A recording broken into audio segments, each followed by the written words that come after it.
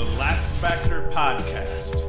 What is up, college lacrosse fans? You're watching episode 236 of the Lax Factor Podcast. I'm your host, Ted Hoost, and today we're going to talk about every Division I game that was played yesterday. We're going to lead off with Syracuse, Vermont. We'll get into Ohio State and Air Force, Maryland, Richmond, Navy, Mount St. Mary's, Duke, Bellarmine, Denver, Utah. We're going to talk about all of them. Before I get into it, as always, be sure to like, subscribe, share the crap out of the podcast with your homies, and you can go to laxfactor.com. You can support us by buying swag there, watching our videos through the website. You can get non-podcast related swag and watch our film review videos.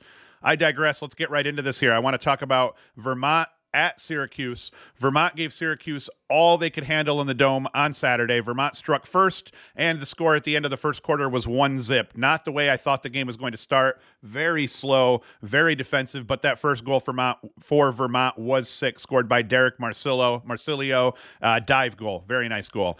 Syracuse rattled off 4 unanswered goals in the second quarter to take a 4-1 lead into halftime. Sam Alexo scored Syracuse's first goal of the game from Carter Rice after an incredible save from Will Mark started that transition. Will Mark had an excellent game. Syracuse looked much better between the pipes than they have. Finn Thompson and Alex Simmons each put up a goal and a dish over that 4-goal run, with Thompson feeding Simmons to give the Orange the 4-1 lead. All in all, I will say Thompson looked like the best player on the field overall. He had a very efficient game, scoring, had a goal and 2 assists in the game, off 4 shots, no turnovers, and both of his assists were very nice. He had a BTB assist early in the game, and then he had a nice twister assist a little bit later in the game. Vermont answered Syracuse's second quarter rally with one of their own, scoring the first 4 goals of the second half, and took a 5-goal lead with 4:43 left in the third quarter off a Brock Haley goal. Now, Joey Spallina was quiet most of this game, had a rough shooting day, but he would score his first goal wearing the number 22 with 36 seconds left in the same quarter to tie things back up at 5s, and that gave the momentum back to Syracuse, which was important. Spallina had a rough day overall shooting, though, scoring just 1 goal off 15 shots. But for me, what it did prove was that the kid can get looks. He got looks, and he got looks easily overall. Matt Schaefer played huge in cage for Vermont, robbing Spallina more often than not, as 8 of Spallina's shots were on cage, despite, so even though he had an off shooting day or whatnot, it's a big positive, I think, that he got as many looks as he did. He got shots off easily. He's just got to start burying them and putting them in the back of the net. Jackson Birtwistle gave Syracuse the lead just 1 minute and 19 seconds after Spallina scored. That was in the fourth quarter, assisted by Thompson again, and Owen Hiltz gave the Orange a 7-5 lead with 7:14 left off a feed from Griffin Cook, and that was the ball game. Very low scoring, very defensive-oriented, rough shooting day for both teams. Both goaltenders had themselves a day. Will Mark got the win in cage for Syracuse, stopping 13 of 18 shots faced. Matt Schaefer was just as good for Vermont, making 16 saves to 7 goals against. In the end, Mark won the goalie battle. Syracuse won the game. Birtwistle, he had 2 goals. Alex Simmons had a goal and a helper. He's the Denver transfer. He started at attack. They pay Syracuse's new look offense. It had a lot of young guys rotating in and out, especially at the midfield. David Klosterman had a goal and a helper for Vermont. Jonas Hunter had 2 goals for Vermont. They kept them in the contest, each doing their damage over Vermont's 4-goal run that ended in that Brock Haley goal to take the lead in the third quarter. Sam Alexo, he forced 4 turnovers, picked up 5 ground balls, and scored a goal. Landon Clary, Caden Cole, and Nick Kakamo, I can never say his name. They combined for another 6 caused turnovers and 6 ground balls. Clary had himself a game. I think he had 3 caused turnovers and 3 ground balls by himself. Defense overall looked much improved for Syracuse. Vermont, they're not the Vermont team that they were last year, but they're still a very capable team. So defensively, I was pleased with the way that Syracuse looked overall. It was offensively, not even team-wise. Offensively, it really just came down to Deuce had a rough shooting day, got looks, maybe forced it a little bit, but I think what Gary Gates going to take away from this game are our new supposed best player in terms of Joey Spallina. I'm drawing a blank here. The kid got looks when he wanted to. He just could not hit the cage to save his life, and even when he did, Schaefer was there to stop him. Now, my thoughts overall on this game was that Syracuse defense, they gave up a lot of shots, but they scrapped, they contested shots, and then Will Mark in cage was absolutely incredible all day long. Vermont, they looked as good as I expected them to. Burke went 9 of 16 at the dot, so that's kind of a win for Syracuse as well, that they didn't lose an overwhelming majority of the draws. They kind of split that there 50-50 just about with Burke, and Burke is one of the best in the country. So that makes it a little bit more impressive that, that Vermont didn't maybe even get an upset in this game. And it was partly because Syracuse did scrap at the dot. That didn't make any sense. Syracuse also looked about as good as I expected, minus Spallina's rough day shooting overall. If he finishes just a few more shots early on, this game could have gone a completely different way in terms of the flow. But like I said, he got looks all day, just struggled to beat Schaefer. In terms of betting, I'm in New York, so I didn't get to bet on this game, but I was talking all week about Syracuse winning by 5 to 7 goals or more. Vermont, they both covered the spread and made me look like an idiot overall. Next week, Syracuse has Albany at home, and Vermont is at Boston U. That's going to be a tough game for Vermont, and that'll give us a very good indication of where Vermont is overall, because they're going to go from playing Syracuse to another very good team in Boston U, potentially a much better team than Syracuse, at least in terms of the preseason rankings. So that's what happened in that one. Let's see here. Who took out the bulk of the faceoffs here? I was watching the game with a buddy, and I didn't really pay all that close attention. So, yeah, if we're looking here, it was Johnny Ricciusa. I don't even know how to pronounce his name. I had the game on kind of quiet because I was watching 4 games at one time here yesterday. But, yeah, 7 of 16 from the dot. So that's a big win for Syracuse at the faceoff dot, because they had a lot of question marks coming in there. They didn't do well, apparently, against Michigan at the dot either. So, and then Will Mark, as I said, 13 saves, just 5 goals against. So he had a hell of a game, looked much better in cage. Syracuse struggled badly in net last year. Looks like Will Mark may hold down the fort. At least in this game, he held down the fort. Next game I would like to talk about is Air Force and Ohio State, number 11, Ohio State. Ohio State slowly but surely put Air Force out of their misery on Saturday, taking the non-conference tilt by a score of 15-7. Jack Myers, a guy that I handed a first-team preseason All-American vote to, he didn't disappoint in making me look really smart, going for 4 goals and 5 helpers against a usually pretty solid Air Force defense. He had just 10 shots in that Buckeyes win. Scott White and Kyle Borda put up 4 goals and 3 goals respectively.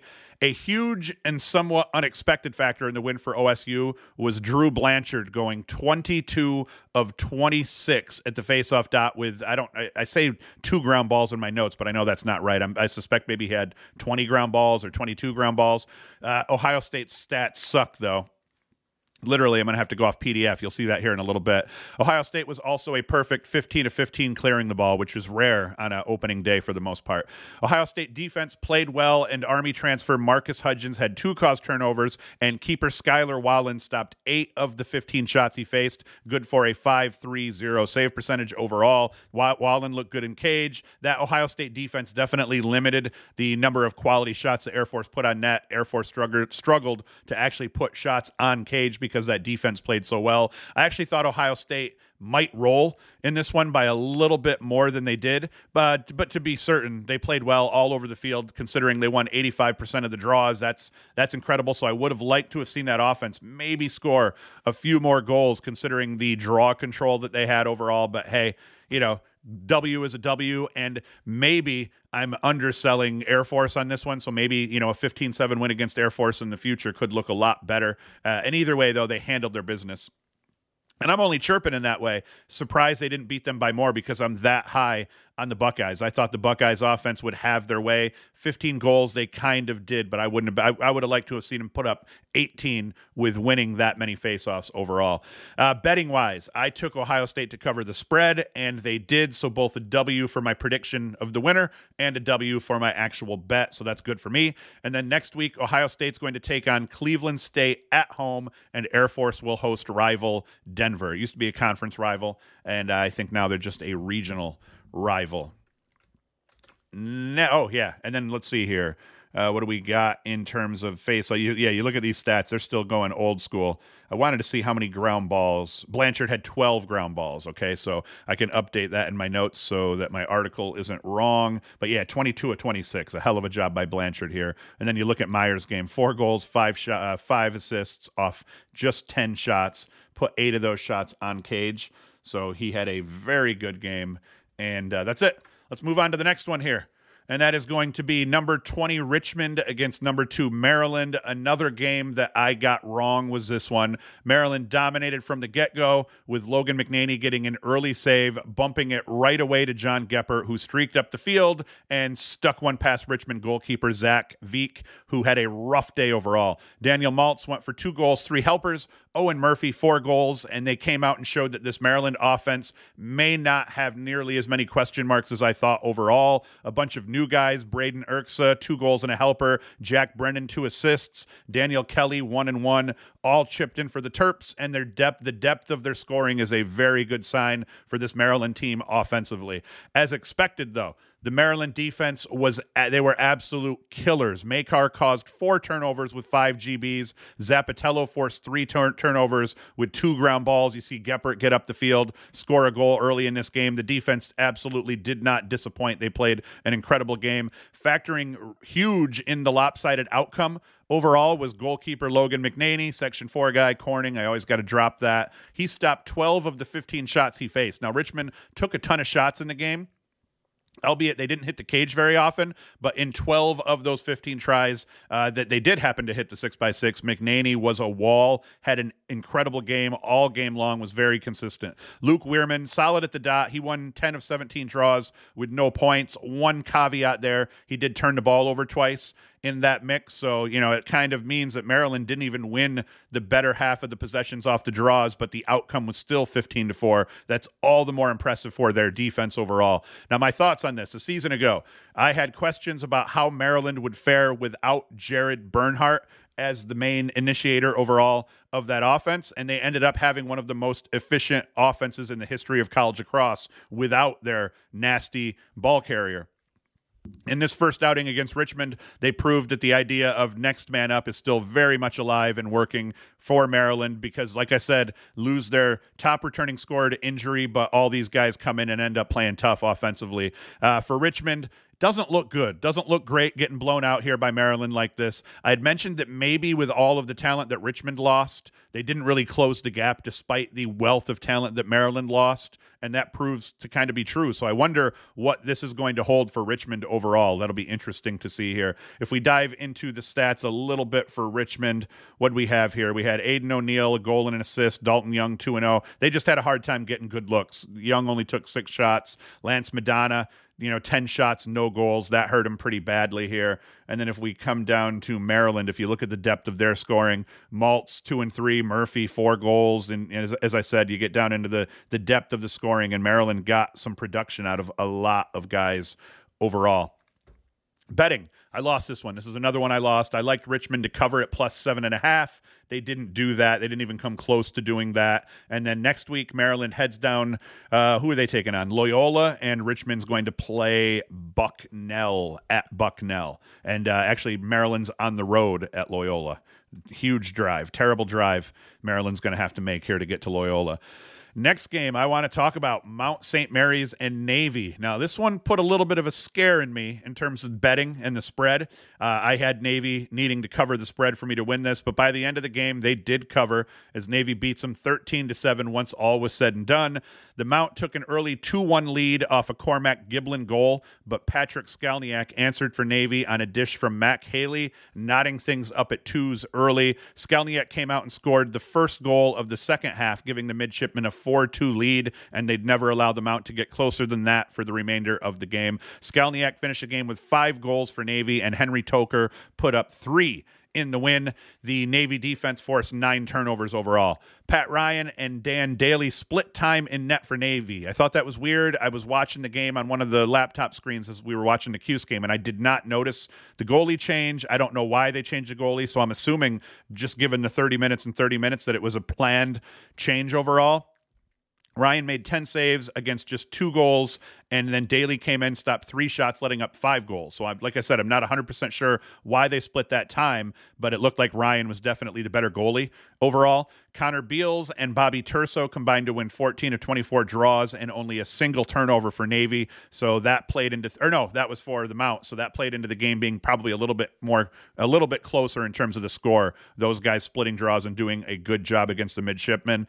Thoughts overall? I'm not surprised that Navy didn't win this one by more. I kind of had a feeling that Navy wasn't going to blow them out. And actually, I'm wrong. I think I took Navy money line, and I don't think I took the spread. But during the game, for some reason, I had thought that I had taken the spread. But Navy, they controlled the game for the most part here. Like we said, it was close at the half, 3-1. And then it was even close at the end of the third quarter, and it was the fourth quarter that allowed Navy to break out 6-2. They outscored the Mount over the course of that fourth quarter. But slow burn to a solid victory for Navy. That's what you would expect from a team like this overall. So I'm not surprised by that at all. Mount St. Mary's turned the ball over a ton, 25 times in all. Only 9 of them were credited to the Navy defense as being caused by the defense. Failed clears played into that a little bit. They only cleared the ball at a 19-24 rate. The Mount did, so that helped Navy as well.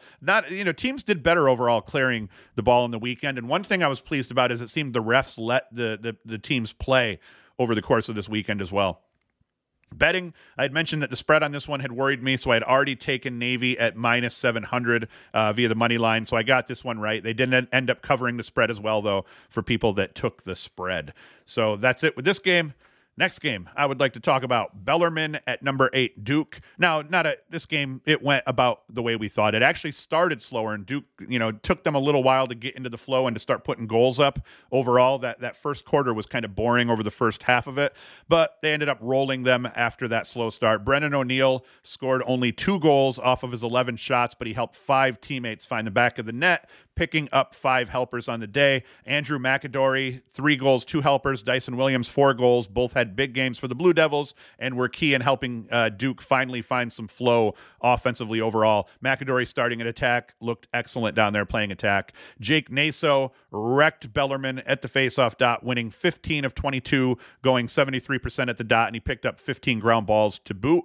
My thoughts overall, nothing to see here. Duke did what I expected them to do by the end of this game. O'Neill putting up 5 assists. That's a great look. And like I said, McAdory looked good and settled in at attack. Betting wise, I took Duke to cover this one at minus 11.5.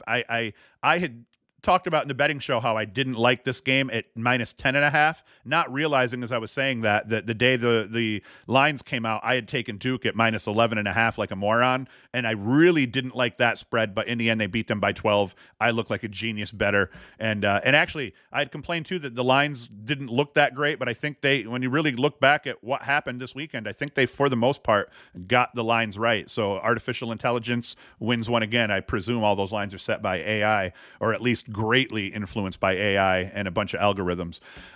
Next week, Duke hosts High Point, and Bellarmine has the St. Bonnie's at home. So we'll see how everybody does there. Let's see. Next game I want to talk about is Utah at number 17, Denver. And I ate total turds on this one. This was the one I was spouting off all week. It was going to be my upset pick.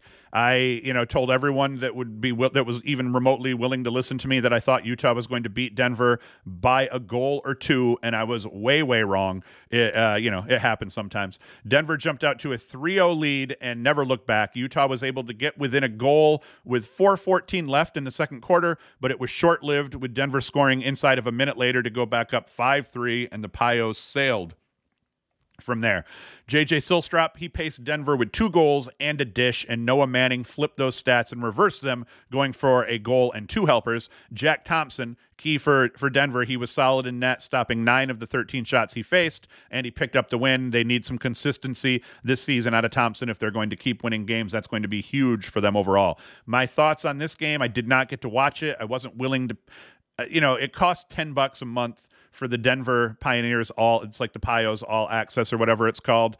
And if they had 2 home games, I would have bought this one and watched it. I would have paid $10 to watch 2 of Denver's home games, but there was only 1 home game, and then they go on the road, and then next 3 weeks I can watch them on ESPN Plus. So it was like, why pay $10 for this game? So I was disappointed in that.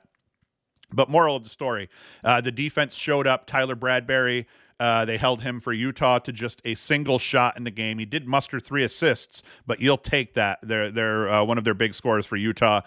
Betting for this one, I got it wrong. Like I said, I took Utah at minus 200, so I took the L. However, I also forgot the day that everything opened. I took a bet on Denver at minus 2.5 the day the lines came out. So despite hyping Utah up all week, despite taking a 2-unit bet, it ended up being on Utah at minus 200. I did end up taking a bet for Denver to cover at 2.5. And hey, so I kind of won and I kind of lost on that one. Next week, Denver will host another regional rival, Air Force, while Utah will take on Marquette at home. All right, the next one. Jacksonville and Hopkins, another game I got wrong, and I got it wrong in a magnificent manner because I was popping off all week about how Jacksonville was going to beat Hopkins, bet, all that crap, all that stupid Gen X talk. So Jacksonville without Max Waldbaum, I don't know what happened to Waldbaum. I don't know if he was injured or what the deal is. Maybe he got in trouble and he was grounded and his parents weren't going to let him go play with his lacrosse pals. Who knows? It didn't even say in the telecast, not that I heard anyway. And I haven't seen any, I checked the press release. I didn't see anything mentioned in the press release either. So maybe that plays differently if he's in the game. But Hopkins, the key here for Hopkins is they look much better in goal overall. The score was tied up at 5s when Patrick Deans scored to give Hopkins a 1-goal lead, and they would not relinquish that lead after that. They went on a huge run over one point. Jacob Angelis, he scored 2 goals and an assist over the course of Hopkins' 8-1 run and finished the game with 2 goals, 2 helpers to pace the Jays. Dylan Bauer scored 2 goals and had a helper in the win from the midfield for Hopkins. Hopkins' defense, much improved from a season ago. Transfer Alex Mazzone, I think he transferred in from Georgetown. He had 2 forced turnovers, scored a goal, and picked up 2 ground balls. And keeper Tim Marcel, he made 15 saves versus only 7 goals against. That represents a huge improvement in net for Hopkins as they've struggled over the last handful of years to be consistent between the pipes. I think typically have had goalies finish under 50% or right around 50%. So that is a very good sign that Marcel played well against a good offensive Jacksonville team. My thoughts overall, Hopkins did in fact look better. They're playing without their starting Fogo, from what I heard, so that was pretty solid overall. I'm not ready to throw the towel in on Jacksonville, though. Yeah, they lose 12-7, but this was a good game right up until the third quarter. They had one really bad quarter, and that was it. And Hopkins was able to pull away 12-7. They got outscored 5-1 over the course of that third. We'll see how they do once Waldbaum is back, if he comes back. Like I said, I still have no info on what that injury is, but I'll talk about it in the next show once I find out. Betting, I took an L. I had money line on Jacksonville, and I had, I think, a 3-unit bet on Jacksonville for this one, and they did not, even if I had taken the spread, they didn't even cover that overall. Next week, Hopkins will take on Georgetown at Homewood, and Jacksonville will host Duke. Okay, now we're going to jump into the games that weren't as interesting to me or whatnot, so we'll use the Inside Lacrosse scoreboard for those. Rutgers beat up on Marist. They beat up on Marist from the outset. Dante Koulis, 5 goals, 3 helpers. Jack Amon, I don't even know how to pronounce that. Amon, 3 goals. Brian Cameron, 3 goals. Ross Scott, just 3 goals off 9 shots overall. So Rutgers rolled absolutely in this one. Kyle Mullen in cage, the new goalkeeper. He had 10 saves against 7 goals against. Anthony Palma got some time as well in mop-up duty. And then at the face-off dot, Jonathan Dugenio, 16-24. I was curious to see how he would end up doing. So that's a big deal for Rutgers. Dugenio is going to continue to play well, and they just absolutely beat the crap out of Marist. Let's see if we had some dudes get some caused turnovers here. I can't sort these. Yeah, Bobby Russo, 3 caused turnovers. That is about it. So that's it for the Rutgers game. They absolutely waxed Marist, and then we'll see who each of these teams have next. Rutgers has Stony Brook at home next up, and Marist has Binghamton at home next up. Okay, where are we going here? Wrong screen.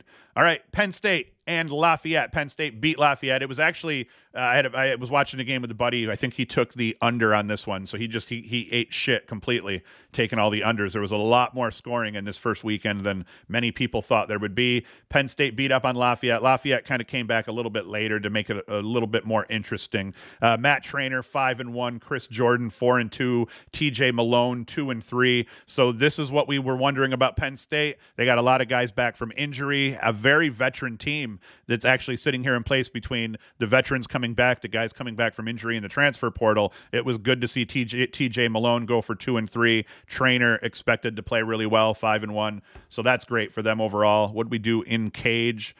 Who started here? All right, so Freyson, how do I pronounce that? Jack Freycon, 13 saves off 8 goals against. Someone is telling me that they think he's going to be the best goalie in the Big. That's not going to be true because Logan McNaney is in the Big, so no way he's the best goalie in Big.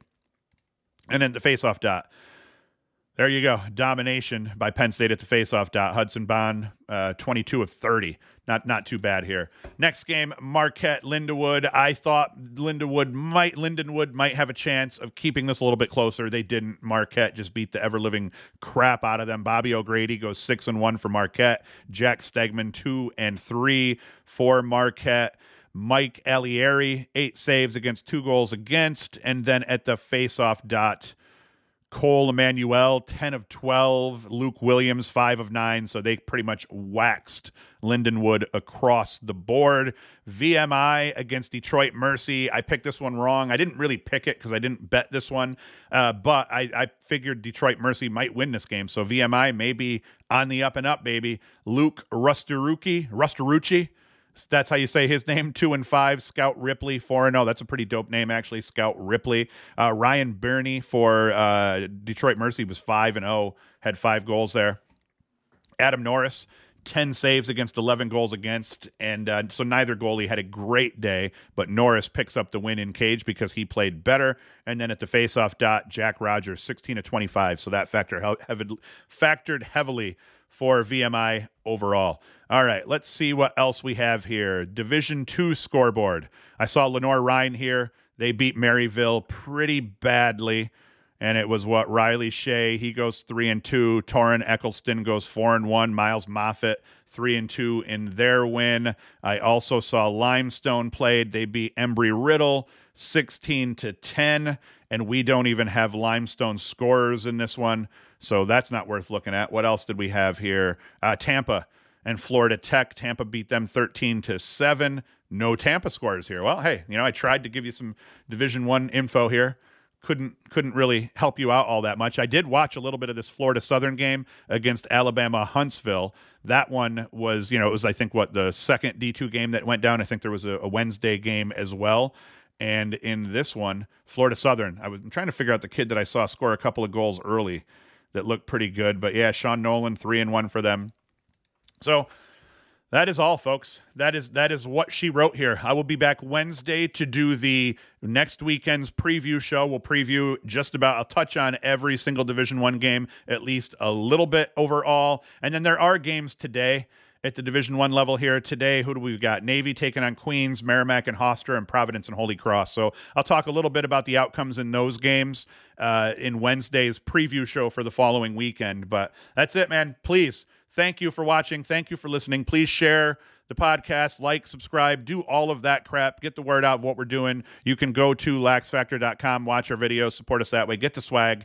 That's it. I will be back Wednesday for the preview show. I will be back Friday for the betting show, Lacrosse Lines, and then I will be back again next weekend to give you recaps. And hopefully Syracuse beats Albany, and that keeps me happy. And that's it. Thank you for watching. Thank you for listening, and Hoost is out. The Lax Factor Podcast.